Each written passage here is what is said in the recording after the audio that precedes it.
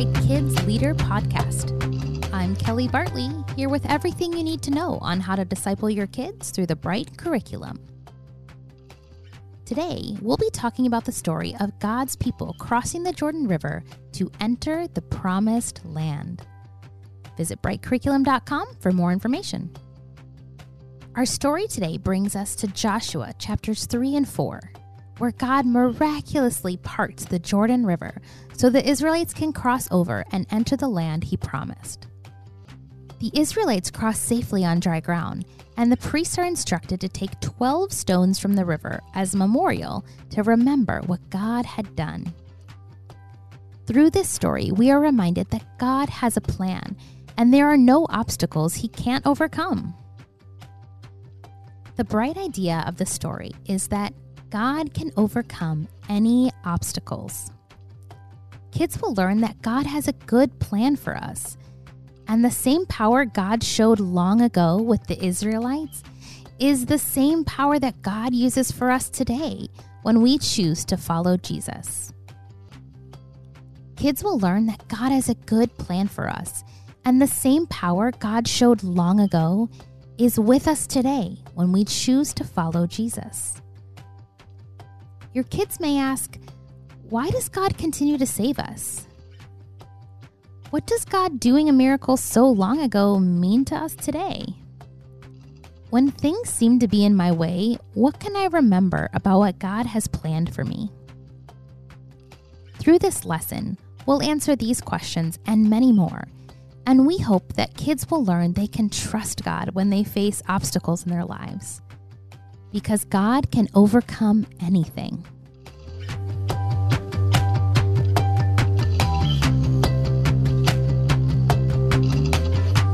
Okay, leaders, we talk about encouraging our volunteers and our leaders, and we talk about encouraging kids. We even talk about encouraging each other. But what about families? We not only have the privilege of teaching kids about Jesus, but it's also our responsibility to see the entire family as part of our ministry. Whether it be a parent, grandparent, guardian, sibling, aunt, uncle, whomever's the one who's spending the majority of the week with the kids you're discipling. Give them the gift of caring for the family who cares for them. Send notes of encouragement. Share the bright idea for the week. Share a devotional. Or even go old school and pick up the phone and let the family know you're praying for them. Don't forget to listen to the needs of the families in your ministry and respond accordingly. Getting back to our story, what can I remember about God when I face obstacles in my life? We can remember that God loves us and He wants to help us. God has the power to overcome any obstacles.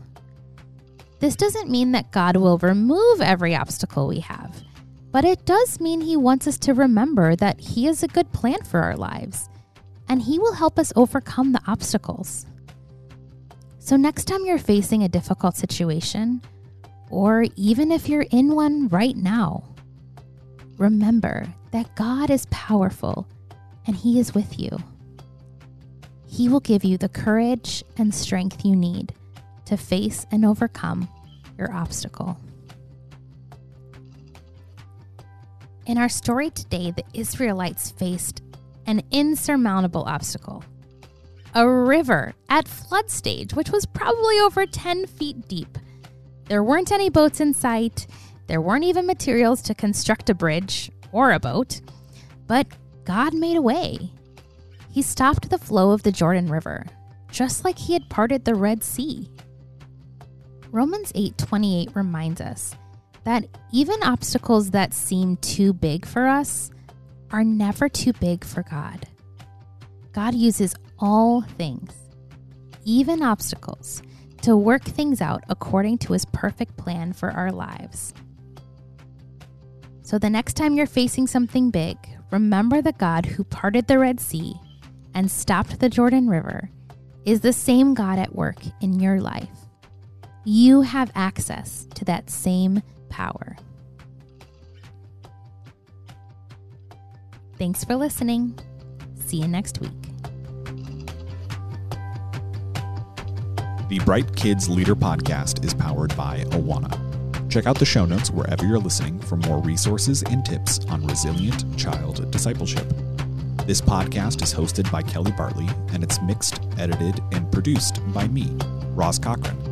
Go to brightcurriculum.com to learn more about how today's kids are the bright future of the church.